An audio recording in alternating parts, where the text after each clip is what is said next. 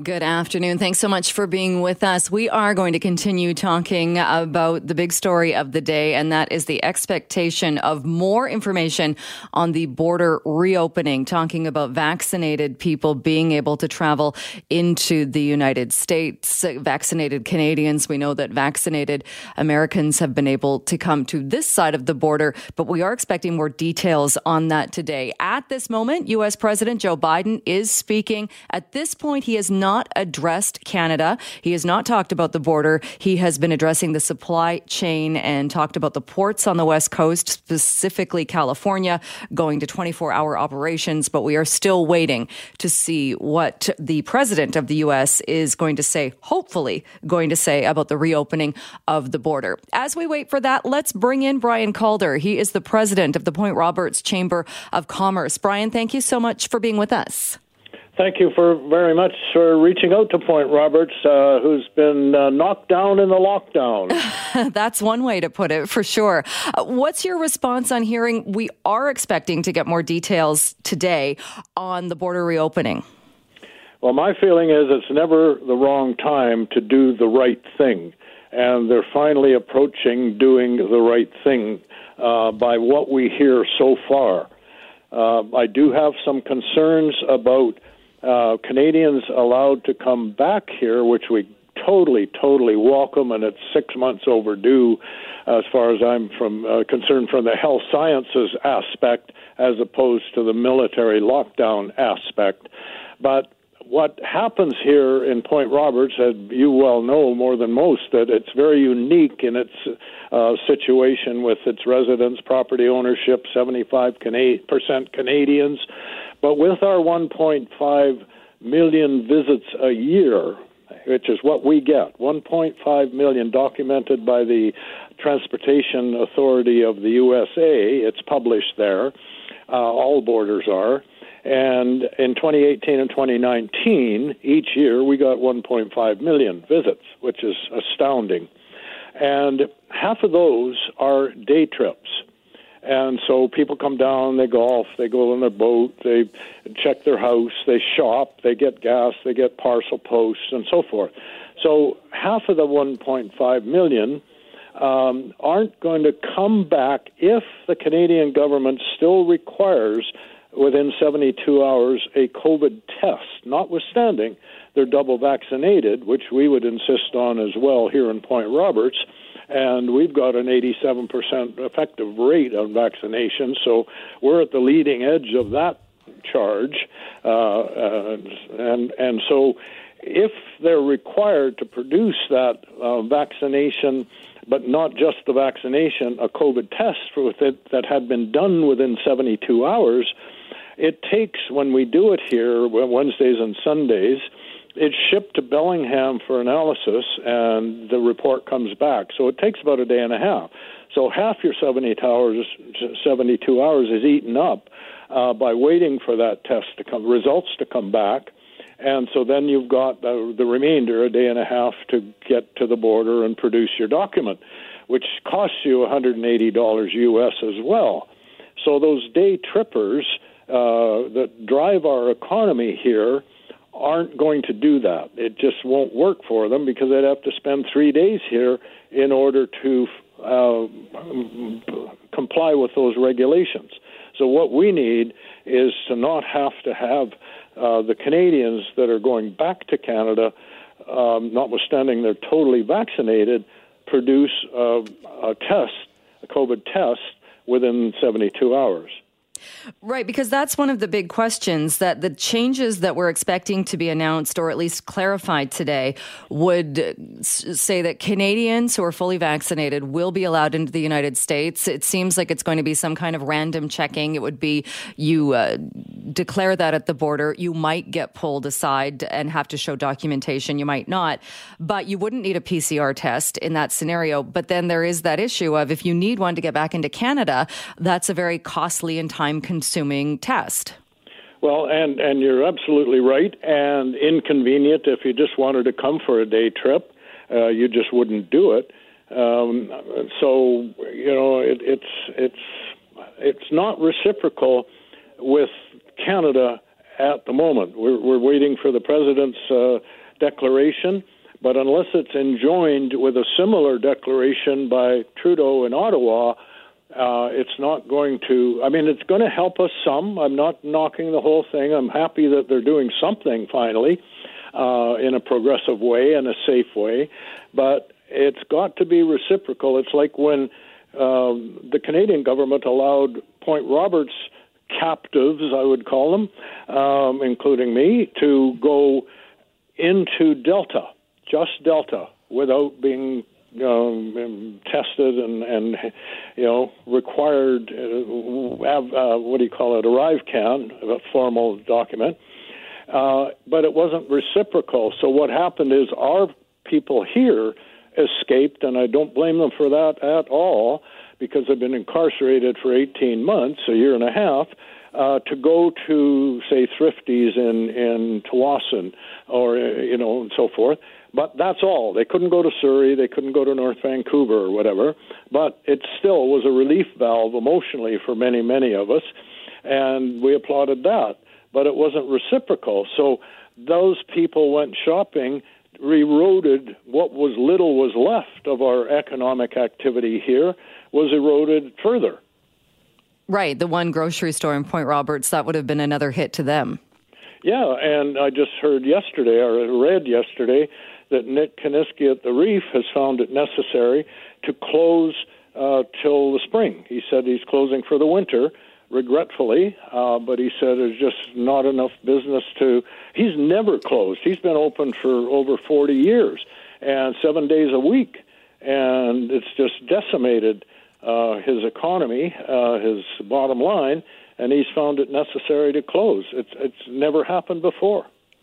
Will it help at all then, even if what happens or what the announcement is that, yes, the land border is going to reopen in early November to fully vaccinated Canadians, but if Canadians are still going to have to take that PCR test to come back to Canada, will it at least help people that perhaps have property in Point Roberts that haven't been there, and the people that would have been planning to go and spend an extended period of time anyway? Yes, it will. It'll help people get to their places. Now at this time of the year, they're starting to think winterizing, but they'll have to, as you point out, spend some days here, 3 to 5 days, maybe even longer, to facilitate that requirement of Canada that they have within the 72 hours. And of course, it'll be an extra cost of, I think it's $160 to $180 US to pay for that COVID test. And it's just, I don't think it's the science driving it anymore. I think it's the military mindset of one size fits all. We don't care if you're unique or not. You'll comply with the whole of the Mexican border and the Canadian border. There's no difference in them, and there's no difference in any cities along them. Well, of course there is. There's a much, in my argument, stronger bond between Canadians and Americans historically and currently. And half of us here are dual citizens. So half our families on the Canadian side, half of the families on this side, and we've been deprived of seeing them for 18 months. Won't it work? Would it work, though, because similar to the rules of flying, not that people are flying to Point Roberts, but if the testing rules are similar, could you not, as a Canadian, get your PCR test in Canada, come to Point Roberts, and as long as you're within the 72-hour period, you could use that same test to go back into Canada? I guess provided they're the same, like the WHO lists which ones are approved and which ones they don't, and similarly Canada and the U.S. recognize some, but not all, of the vaccines. And so as long as those are copacetic and on both countries' lists, I guess that could happen. But my also further fear is that people aren't going to read in depth what the actual rules are and come down here going, oh, good, I can get back to my place. I've been deprived of 18 months of going there, Point Roberts. They come down here, and then the sudden realization when they hit the border, where's your COVID test card? And they go, my what? And it'll be bedlam.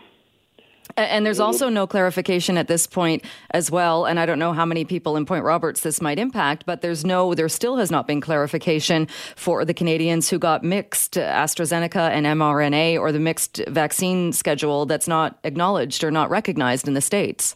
Exactly. And so why aren't the two federal governments who talk about everything else from NAFTA to trade agreements to, laws, talking to each other and coming to similar conclusions? They seem to be isolated in their thinking and saying, well, these are our decisions and to heck with you. Well, why? I mean, we're so interdependent economically. I think 80% of Canada's economy goes through or is dependent on the USA. And so, why aren't they working together? It is a good question, and we're hoping to get a bit more clarification and some more answers today. Brian, we'll leave it there for now, though. Thank you so much for joining us, and I have a feeling we will talk again soon, but thanks so much for your time today. We appreciate you following up on Point Roberts always. Thank you.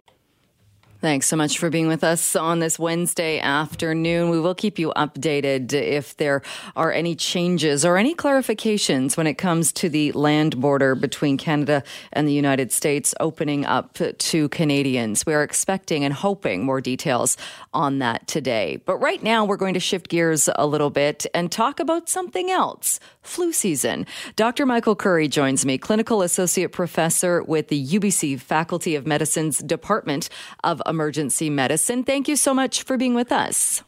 Good afternoon, Jill. We didn't really see much, if any, flu last year, which I think maybe has some of us thinking, well, it'll probably be the same this year. But this is a warning out saying that actually this year's flu season could be a bit ugly. Why the change? So I think the big difference is the other respiratory viruses that we normally see also disappeared last year. What we were doing to prevent COVID was very good at preventing other respiratory illnesses. But over the last 6 months, that's changed with more social gatherings, more personal contact. At work, we're seeing a lot more of the regular cough and cold type infections. And we haven't seen the flu just yet, but we know with the bugs that the flu normally travels with, they have made a resurgence. Unfortunately, that means conditions for the flu to come back are also looking pretty good.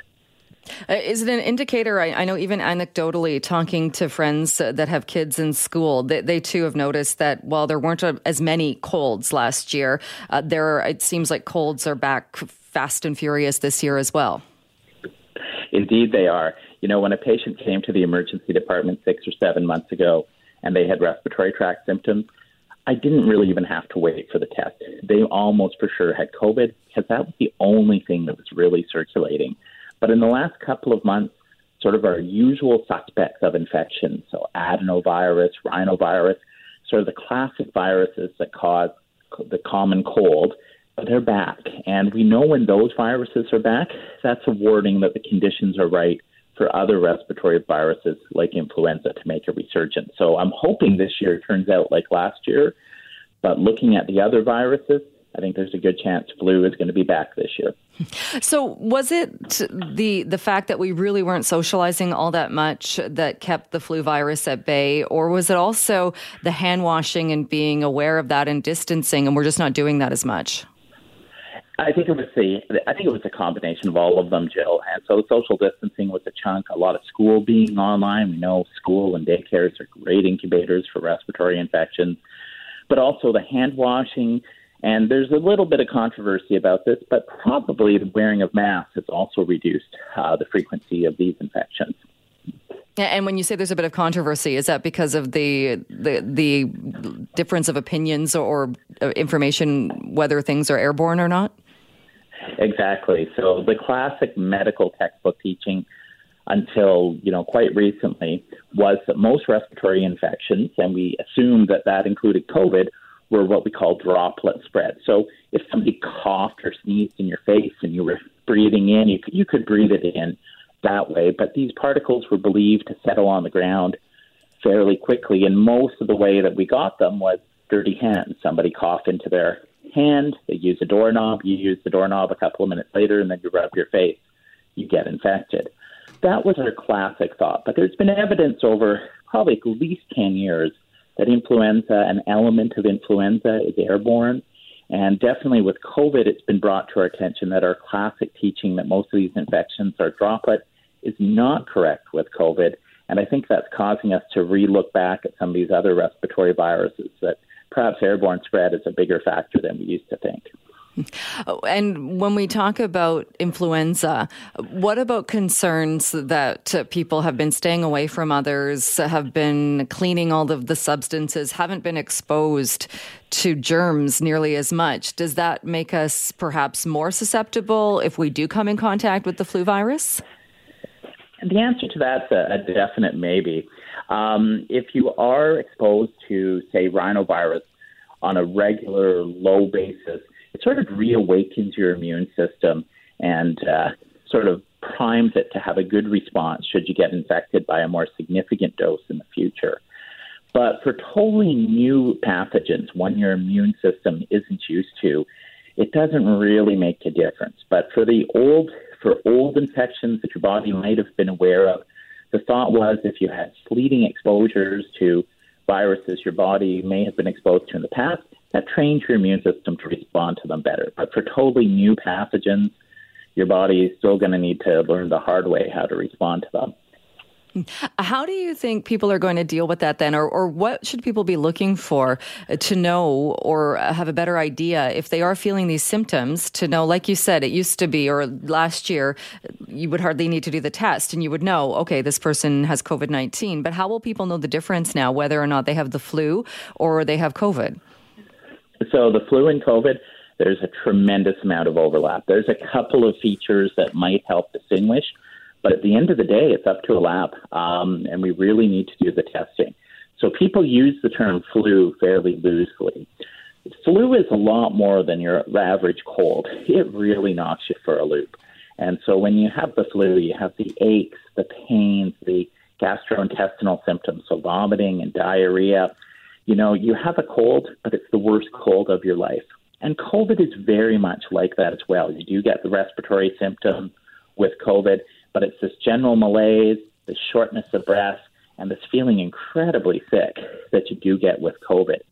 So both of the flu and the COVID, they overlap a lot, and it's really up to lab testing for us to figure out the difference. It's when you talk about the flu too. I mean, I know talking to people who have had it recently, talking about the fact that you just don't want to get out of bed. It kind of knocks you out. But is there an importance then if you're sure you have the flu or you recognize it because you've had the flu before, should you still go and get tested for COVID? I think so. The difference in how it presents is almost impossible to judge on that basis. And so if you are experiencing respiratory type symptoms, the first thing we recommend is that you self-isolate. Even if it's not COVID, if it's not the flu, you've got something that you can infect other people with. Stay home. If it feels like a mild cold, something you felt before, then you're probably okay to treat at home. We currently do not have great treatments for either the flu or COVID-19 for people with mild symptoms. But if you are feeling like this is way worse than I've experienced before, particularly if you're feeling any shortness of breath, then you need to see a doctor. Let's talk a little bit as well about flu shots. So how important is it then if we are going to see a resurgence of the flu or we're anticipating that, how important do you think it is for people to get the flu shot? I think it's tremendously important this year. One is the flu shot, if it matches to the circulating strain, and that's the big caveat. If it matches to the circulating strain, it offers very good protection to yourself, but also protection to other people that you can't spread it to, and also to the healthcare system. The healthcare system is really stretched right now with COVID-19. We're doing a bit better here in Vancouver than some other parts of the country, but we're pretty stretched.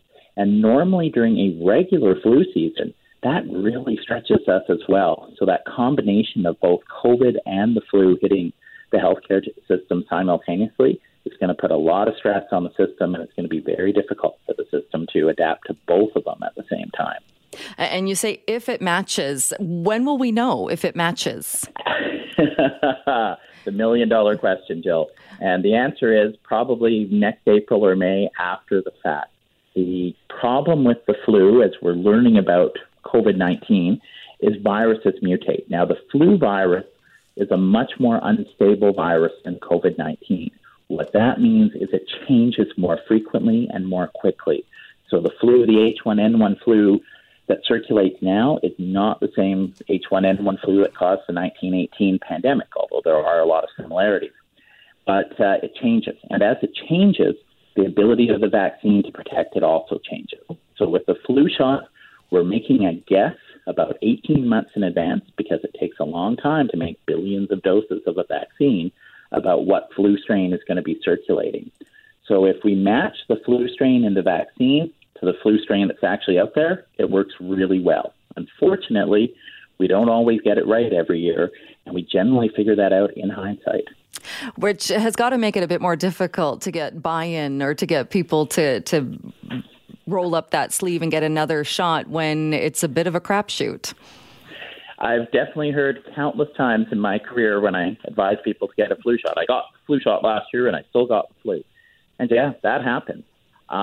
We know with COVID is generally the shot has very good protection. The COVID virus also mutates, but it doesn't mutate as quickly as the flu, thankfully. And so the COVID vaccine is still offering extremely good protection. The flu shot in a good year is in the same range as the COVID vaccine for protection. But again, it's all about trying to anticipate about 18 months in advance what's going to be out there in the wild versus what we expected to have been when we made these flu shots 18 months ago. And so it is a little bit of a gamble, but on the whole, over the course of time, if you get a flu shot for 10 years, you're still going to have good benefit for 5, 6, 7 of those years out of the 10 years. And that benefit's not just to yourself. It's a benefit to the people you could potentially spread it to and to the healthcare system. And Dr. Curry, one other question, and this has come up a few times, and I know health officials have said it's perfectly safe to get a flu shot and a COVID-19 vaccination at the same time or within a close time period. But people do have concerns thinking, does that not add extra stress? What if I have a really bad reaction to one of the shots and are concerned or perhaps even hesitant to get them together? What is your medical advice on that? So I was always, when we first came out with the COVID vaccine, out of an abundance of caution, too much caution in my mind, we did recommend you don't get any other immunizations within a couple of weeks before or after. The basis of this seems to be the belief that we stress out the immune system too much. But the flaw in that thinking is we're not giving our immune system enough credit. Every breath in you take, we're breathing in dust, we're breathing in small dust, breathing in allergens, we're breathing in bacteria, we're breathing in mold. Sort of disgusting if you think about it too much. But our immune system is responding to thousands, if not millions of things every day. So in a vaccine, like the COVID vaccine, there's basically one antigen in there. That one antigen your immune system deals with and learns from, and you develop immunity through COVID-19 through that. You are responding to tens of thousands, again, if not millions of things every day. You're bringing in way more allergens to your body, or way more different types of allergens to your body with a good breath of allegedly fresh air than you are with a vaccination. Your immune system is incredibly adaptive, and it's incredibly busy all of the time. All right. Well, good advice and letting people know as we get closer to the flu season. Dr. Michael Curry, thank you so much for joining us. Appreciate your time today. A pleasure as always, Jill. Well, we have spent a good portion of the show today talking about the land border between the United States and Canada. We were hoping for an update on what was sent out from the Department of Homeland Security in the United States yesterday. We did learn from the Secretary of Homeland Security. This is a direct quote. In alignment with the new international air travel system that will be implemented in November, we will begin allowing travelers from Mexico and Canada who are fully vaccinated for COVID-19 to enter the United States for non-essential purposes, including to visit friends and family or for tourism via land and ferry border crossings. So that got a lot of attention for people that have been waiting patiently for whatever reason, whether it's to see friends, to see family, for tourism reasons, going into the United States across a land border. What we don't know at this point is exactly what the rules are going to be, what is going to be required. and if there's going to be any change to the PCR test requirement for Canadians when coming back into this country. But let's take a look and find out the reaction from someone who's been on the program a couple of times before. Gary Hollowaychuk, president of West Coast Duty Free, is joining us once again. Gary, thanks so much for coming back on the show. Jill, thanks for having me. And what a beautiful day it is. You notice if you look hard, you can see the sun? That is a good thing, a definite good thing. What is your reaction to hearing this news? Oh, it's relief, and I'm kind of walking around in a cloud. It was kind of came unexpected, and although we've been banging on doors nonstop for months and months and months, it just all of a sudden came out of the blue, and what a wonderful surprise. Do you know, or have you even heard from anybody in the know any more of the details? Because at this point, we still don't know specific dates or requirements for people that will be accessing the United States at the land border. No, at this point, my knowledge is probably almost the same as yours. They're saying early November, and at this point, we're hearing no testing is going to be required to go into the United States. Right. So then I guess there would be the issue of Canadians coming back would still be required to have that PCR test coming back into Canada. At this point, but we and our association, and we're hoping that virtually every Canadian jumps on the bandwagon and starts lobbying to get rid of that silly test. I mean, guess what? We're fully vaccinated. Let's start moving forward. How are things going for you? I know we talked to you a few months ago when you talked about the shelves basically being bare. I know you donated a lot of supplies that you didn't sell, but things were pretty dire at that point. Yeah, things, it hasn't gotten a lot better yet. We are seeing a few Americans coming through.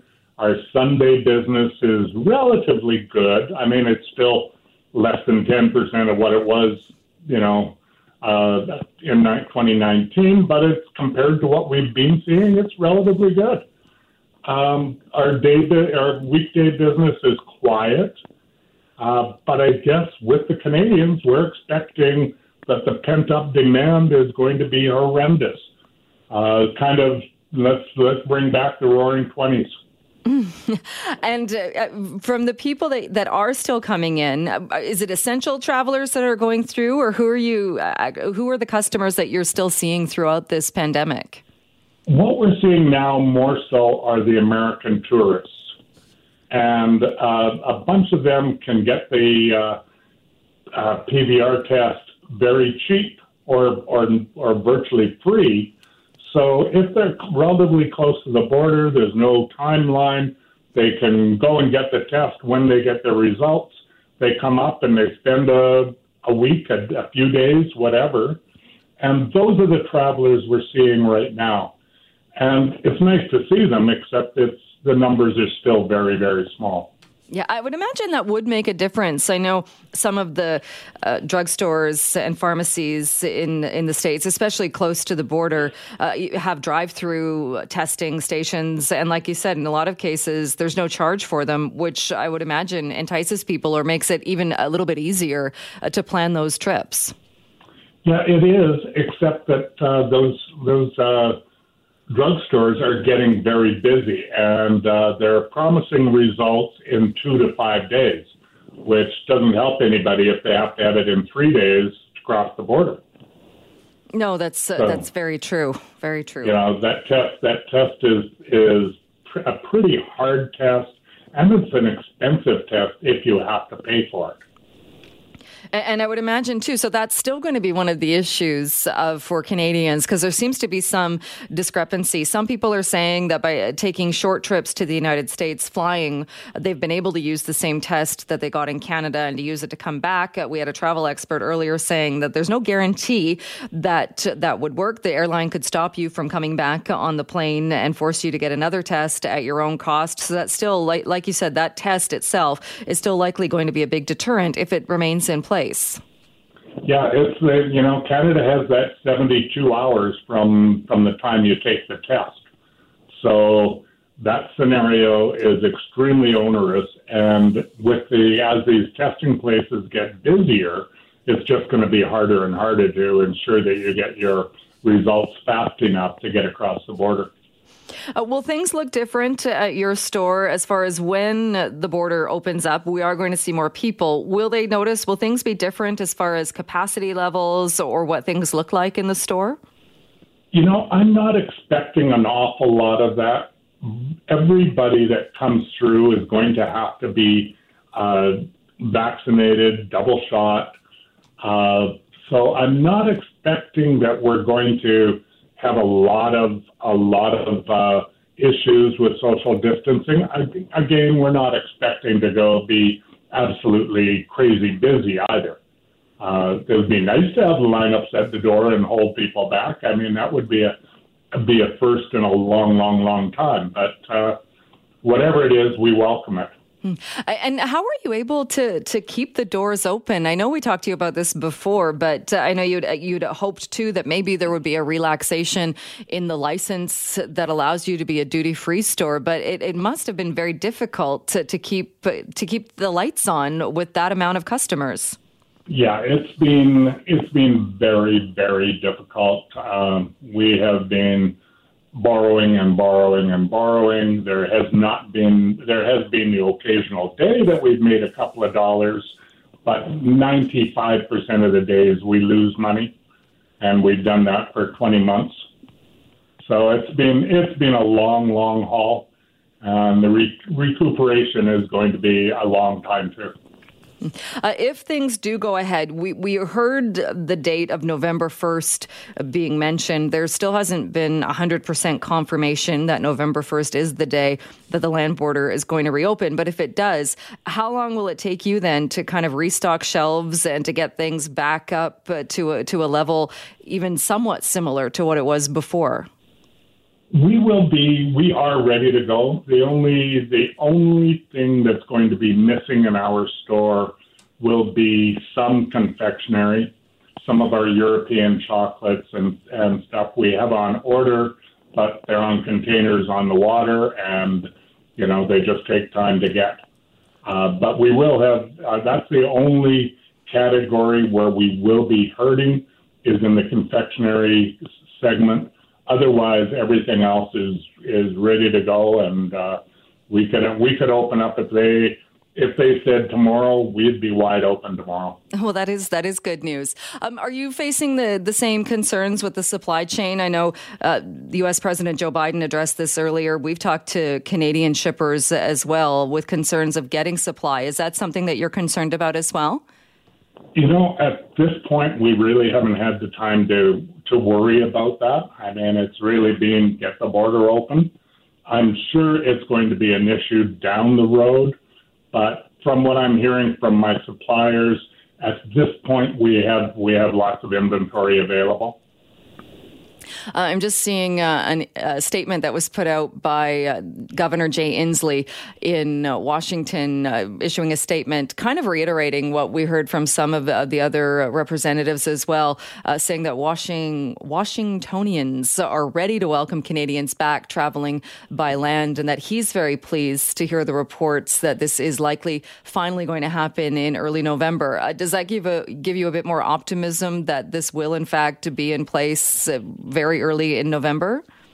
Yeah, everything that I'm hearing, they're going to run it side by side with the airlines opening up, which was scheduled to be November 5th or 6th. I don't know, in all honesty, why not tomorrow? I mean, if you're fully vaccinated, what difference does it make if you wait another 10 days? But I'm sure they've got to get the right memos out to each customs department. So, the earlier, the sooner, the better, the happier we're all going to be. All right. We will leave it there. Gary, thank you so much. Always nice to have you on the program. Hopefully next time we talk, it will be talking about the reopening and more details about that and what that means for you. But thanks so much for making the time for us today.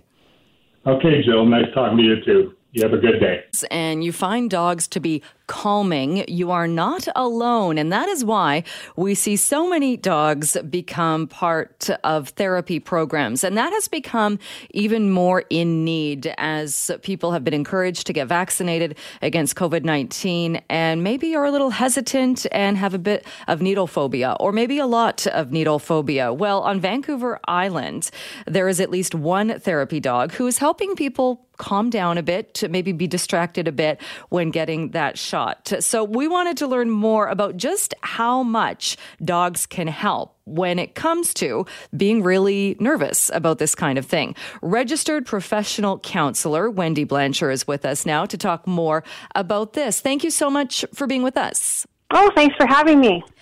Can you talk a little bit about therapy dogs and how they can play into people getting vaccinated and really overcoming or dealing with any level, really, of needle phobia?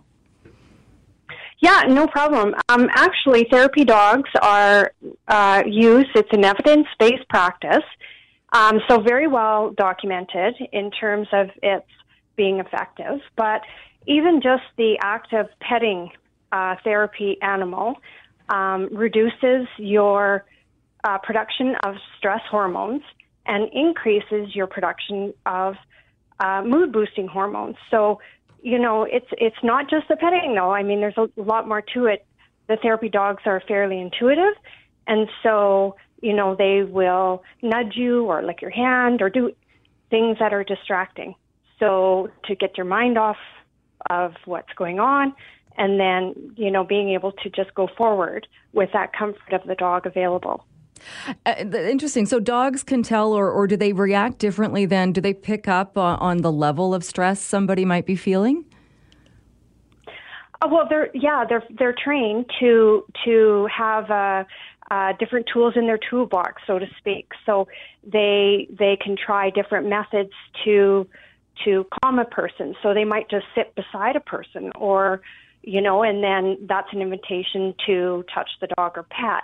But if there is a higher level of anxiety, they might, you know, nudge or lick or do something to get your attention to, you know, and then, you know, that's another invitation, more aggressive, I guess, invitation to pet the dog. So, you know, the whole idea is that a dog is going to be interacting with someone who is nervous and, you know, using the strategies that they have in the toolbox in order to help calm the person down. I know this has been happening in a Vernon clinic. A 10-year-old, a very handsome Labradoodle named Cooper has been helping people through this and making it a bit more easy for people that are really nervous about this. So clearly it shows, and I'm sure Cooper's not the only one, though, that's making a difference here. Yeah, I wish it would happen more often, actually. I saw Cooper on the news as well. And, I mean, so cute and cuddly. Who wouldn't be calm just by having him present, quite honestly? And does it help as well? Like you say, it's the different levels. Are there other things that people will do then? I mean, it might even be that somebody's so excited about seeing the dog, they're making the decision to come in that specific clinic they'll go to for the vaccination. Are there other things, though, that people will do as well, in that maybe you're beside the dog, but then maybe you also do breathing exercises, and that's kind of part of a bigger way of calming down and getting through if you are afraid or nervous? That's right. And, you know, with parents taking kids, now that we're at this stage in the vaccination process, there's lots of little tricks that parents can use to help their children calm down. And, you know, breathing with a child, but also using strategies like hot chocolate breathing. And that's a technique where you pretend you have a cup of hot chocolate, and so you're breathing as if you were going to cool the hot chocolate down. When you exhale, your lips are pursed a little bit, so that slows the exhale, which is much more calming than just breathing in and out. So, you know, it pays to do a little bit of research, you know, if you're concerned about ways to calm your child. And the other thing, too, is to validate their feelings. Yes, they are going to be nervous, but, you know, not to catastrophize and say, I know you're afraid, and, you know, to amp them up. But using words like nervous and a little anxious is, you know, less alarming to a child than being afraid. So validate those feelings, but make sure that you're not feeding into them too much. Do you find, too, that people tend to, especially I would imagine if it's been a while since you've had a vaccination or a shot in any case, that you tend to, if you are nervous or you have a phobia, people do tend to work it up in their minds as it's thinking it's going to be much worse than it actually is? Well, that's exactly what we do. They're cognitive distortions. We all employ cognitive distortions occasionally, but especially when we're in really kind of higher stress situations that our minds get carried away, and we can really, really build it up and validate our fears with distortion on top of distortion. So, when you notice that when you start getting anxious or you feel a physical response, right? Because that's what happens. Then you think, okay, what am I thinking right now? Let's back up and do some exercises, some breathing, maybe have a saying in your head, even though I'm afraid right now, I know that this is going to be over quickly, or something that you repeat to distract yourself from having those catastrophic thoughts ruminating in your head over and over. And I would imagine that's also where a therapy dog could come in, again, as that distraction. We've got this, as long as you're a dog person and you don't also have a phobia of dogs, you've got this beautiful creature in front of you that just wants to kind of snuggle up with you. That's right. Yeah. And so, when we're in the thick of anxiety, it's very difficult sometimes to stop ourselves because, we are thinking with an emotional part of our brain that is pretty hard to turn off. It's a pretty strong part of our brain. And so that's where a therapy animal, just a nudge or a lick, it's like, hey, look at me, and that is the distraction. So the brain can kind of slow down a little bit, focus on something else temporarily, and maybe get it back together, right? Right. When you talk about the actual impact on the mood boosting chemicals and calming down the stress, is it different from person to person as far as how much somebody reacts, say, to an animal or to petting, having touching a dog? Yeah, for sure. And, there's been plenty of studies. So, there's a range, right? Statistically, there's going to be a range of how people are affected. You mentioned that people that are not comfortable around dogs, maybe they've had a bad experience in their past. Certainly a therapy dog would not be the animal of choice for them to, provide comfort. So, yeah, there definitely is a range, but overall, it's going to have some beneficial effect as long as you said, they're not afraid of dogs. Yeah, exactly. What about even things like holding onto a stress ball or I guess, does it work if it's whatever works as a distraction that you're comfortable with? I would say so.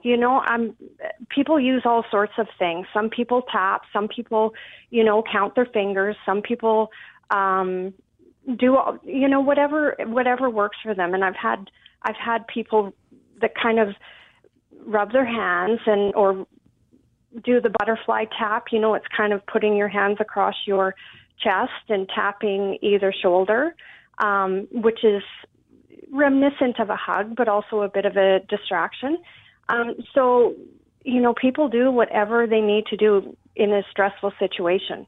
We all have coping strategies, and if it's been successful for you in the past, absolutely use it if you're in a stressful situation, such as getting a vaccination. All right. Wendy Blanchard, we'll leave it there for today, but thank you so much for joining us. Appreciate your time. Yeah, thanks for having me. It was my pleasure.